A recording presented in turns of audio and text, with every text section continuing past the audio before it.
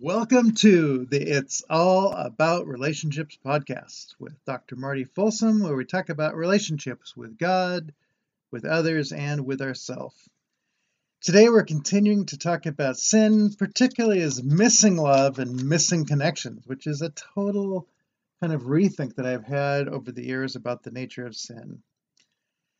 Now, for us in our experience of life, there are things that begin back in the past that form us in a particular kind of way that make life not work the way maybe we would like it. So I remember on the first day of kindergarten, I was chasing two little girls and I got in trouble. And yep, I got a spanking on my first day of kindergarten. This is like something that you really don't want to happen. And I had not really thought about the impact of that, but in going back and reflecting on that, there was something on that day that said, this is not good. You don't want to get in trouble. You need to be a good boy. Now, being a good boy may sound like a good thing to do, but built into being a good boy is the shame of possibly being a bad boy. And so without even knowing that download is there, you start to feel ashamed that you got spanked. And my teacher happened to be one who my mom babysat her kids. So that day, my teacher talked to my mom. And so you can see how shame starts to creep in. And being a good boy isn't as much about being good as it is about not being ashamed. So what that did for me is it started to lock me down inside of being concerned about not doing bad things instead of having what a child should have. And that's a sense of play and wonder and having fun and, yep, maybe even chasing girls. So you may be able to tell at this point that I was stopped.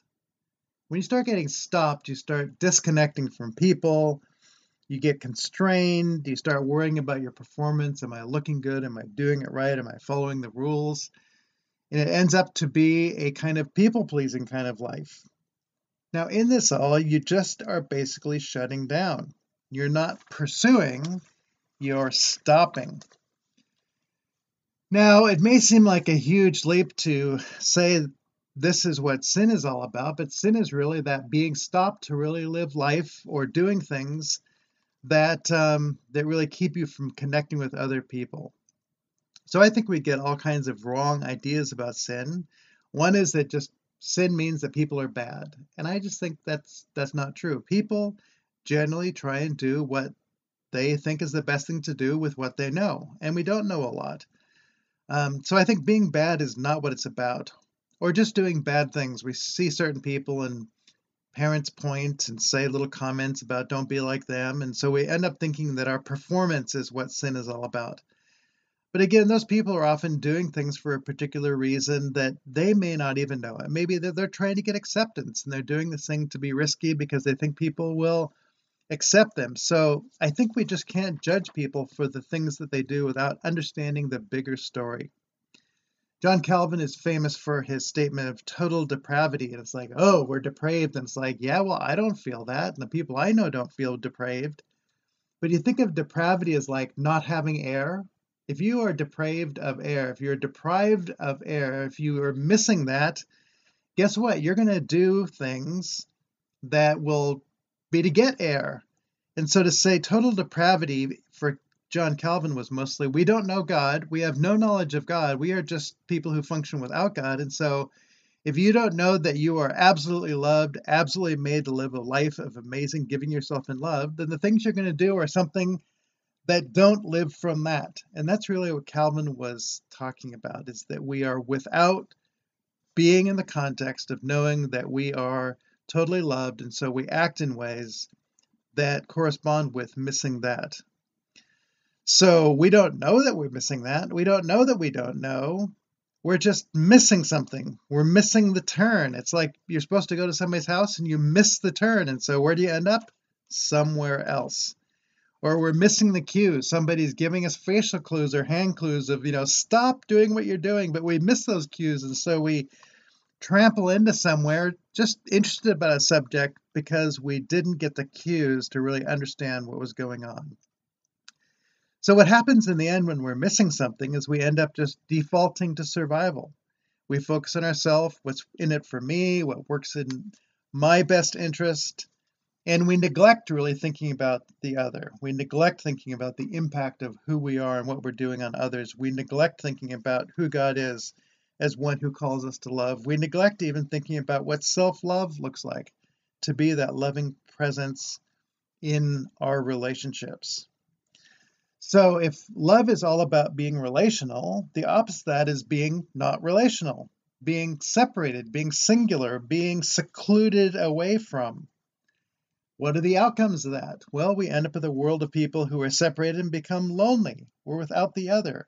We become depressed because we don't have power to engage the other, and so we feel powerless. We feel shame because we're without the acceptance or the approval of other people. We're afraid of what they might think. And so you can see that the fruits of this life of separation and seclusion is a life that I think is the life of sin. And we do things then that people can't understand us because we're not really tuned in and they don't tune into us. So I think we default to really thinking about a lot of lists of things that are not good to do that we call sin. So at one point, people talk about wine, women, and song as though those were bad things. And in the 60s and the 70s, those exact same things took on the phrase of sex, drugs, and rock and roll. Wine became drugs, women became sex, and song became rock and roll. And they were seen as the rebellious transformation of things happening as humanity tried to deal with what it meant to find some kind of enjoyment in life, but maybe even more, it's dealing with the numbness of our loss of connection from one another that's looking for something to medicate all of that. And so there's been a progression of a loss of boundaries. And so we end up just asking the question, what's in it for me? That's maybe the basic definition of sin, is that every question is just ask, what's in it for me, instead of what's in it for us? What will build a relationship together? So the last verse in the book of Judges reads, everyone did what was right in their own eyes. So if you can imagine everybody doing what's right in their own eyes and not caring about anybody else, that's like a total loss of love, a total loss of relationship. That is the disintegration of selves. It's the disintegration of the moments of being with, connecting with the other, that collapse into a self-seeking form of experience that just doesn't give us what it is that we really need. So if we can ask the question, do I feel safe in this room or with these people? If we don't, then we've lost the connection, the feeling that people know us. Do we feel like we belong? Do these people know me and affirm who I am? Do I feel supported? Do my dreams matter? All of those things would be the symptoms of connection. So if we're just feeling like, I don't want people to know me, I don't want to say anything because people will laugh at me, that's just hiding. And that is the fruit of this life of disconnectedness. Now, I also think that sin can be about taking good things and abusing them. So take again, wine, women, and song. Wine in history has been one of the great connecting elements of cultures. So that if you go to European cultures, for many of them, to bring out a bottle of wine is a way of connecting. And if you go to the UK, to go to the pub, the public place, is a place where neighbors connect. And so there's a proper ancient tradition of socially gathering around drink together, but you can abuse that, and that can become abusive and addiction that's trying to numb or hide who we are in the face of a difficult life that doesn't talk about what's going on. And so abuse of those things that could be connecting is saying the thing itself is not the problem, it's how we use it in our relationships, how we use it either to hide and keep ourselves separate, or how we use it to connect and build something with others. The tongue is an amazing thing. Our tongue allows us to communicate, to talk to people, to have conversations, which I love the idea that conversation, con means with, and verso is to live life. So a conversation is really a shared life together. And the tongue enables us to talk and do that, to imagine doing things together, to imagine a life of connection, to cheer each other on. But the tongue can also be used to criticize, to cut somebody down, to shame them, maybe to say something to shock them, to see how they respond, just to see if they're alive or if there's tolerance for who you are. To not use your tongue can just be to be silent in your suffering. And so you can see that the tongue is not the issue itself. It's, are we using the tongue for a relationship, or are we using it to break down, to damage, to inflict, to get our own way that doesn't consider the other? And in that case, if we're just doing that, we're losing the language of love. We're losing the practices of affirmation that are really the lifeblood of what relationships look like. If the question in our head is, what will people think if I say this or that, then our thinking is based in fear, and our tongue will not be able to do the work of building that needs to happen. I wish that every day couples and maybe even families could do some what I call relational hygiene. Well, hygiene, like brushing your teeth, you clean out stuff from your teeth, probably in the morning and the evening, just for a few minutes, and that cleaning out keeps hygienic, or it keeps healthy what's there. If we recognize that things get between us and other people, and we just took time to clean out those things, talking about, what are you struggling with today, or what are you hopeful with today, that few minutes to get out there what's going on between us would be like creating hygiene. And that would be using the tongue to connect instead of not using the tongue in a way that fear leads us to, that would just separate us. So bottom line, we are created for connection. Sin is that disconnection then from God, from others, and all the things that we often call sins, I think, are just the symptoms or the result of not being connected. So it's not about being bad. Being in denial that we have issues we have to work out, that would be something like sin, but it's just not being honest about what's going on. Just looking at other people's actions and not understanding them, that's just being judging, and we are just as much being sinful, disconnecting there as they are in that moment. This whole idea of breaking rules, that really sin is just about breaking the rules, that's really saying that life is about an impersonal living up to a set of rules that doesn't really care about people as much as it does the judgments of living under the law, or the conventions of what most people think that somebody should do. So again, to really get that sin is about separation, it's a loss of relationship. And that can be as simple as not hearing somebody because you don't listen, not affirming them because you don't want them to get a big head, and so you're not going to tell them that they did a good job. Not being honest because you think it's going to hurt them to be honest instead of finding a loving way to be honest. Or not being empathetic, of not taking the time to think, how is this for them? And just going, oh, I can't tell them because I will lose something. We lose our empathy. All of these forms are basic ways that our relationships are suffering from something that I think is all part of sin, but it's in a totally different mode of being.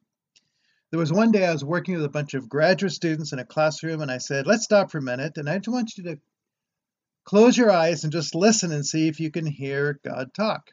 And so we did, 60 seconds, and I said, did anybody hear anything? And a couple of people said they had something, but there were about 50 people in that room, and most of them didn't hear anything. And so I said, so that not hearing, that's sin. And they got really upset with me at first. What, you're saying not listening is sin? It's like, the fact that we don't hear God, that we can't hear a voice in any way, means that we're not tuned in, we're not connected, we're not trained to hear. It's kind of like a TV being unplugged. The TV is fine, but if you don't plug it in, it doesn't do what it's intended to do. We are intended to hear God, to hear one another, and when that's not working, we'd say that's sin. It's the not hearing that's supposed to be there. So that is the silence that is the sign of our separation. So I want you to know that I love talking about sin, because I think when we rework how we think about sin, suddenly it's about the reality of our life, the reality of our relationship, and just that we're not learning to hear God or to hear one another. So if we ask the question, where does being good keep you silent and separate? That may just be about fear in your life that is sin, not for you being a bad person, but just not open and adventurous and courageous to really engage other people. If you ask, where does being right come into your place? That might be about you being a judge about how you protect and defend yourself. Am I the one right here, or are they wrong? You're just being a judge in a way that ultimately leads to disconnection. So really focus on the fact that a human way of being is as a relational being. And as a relational being, that's a connected being. And sin is all the ways that that gets lost. And we're on that journey of discovering that. And we'll keep this conversation going. But thanks for joining us today for the It's All About Relationship podcast. And check out my webpage at drmartyfolsom.com and continue that journey with me of discovering the life of relationships. Bye for now.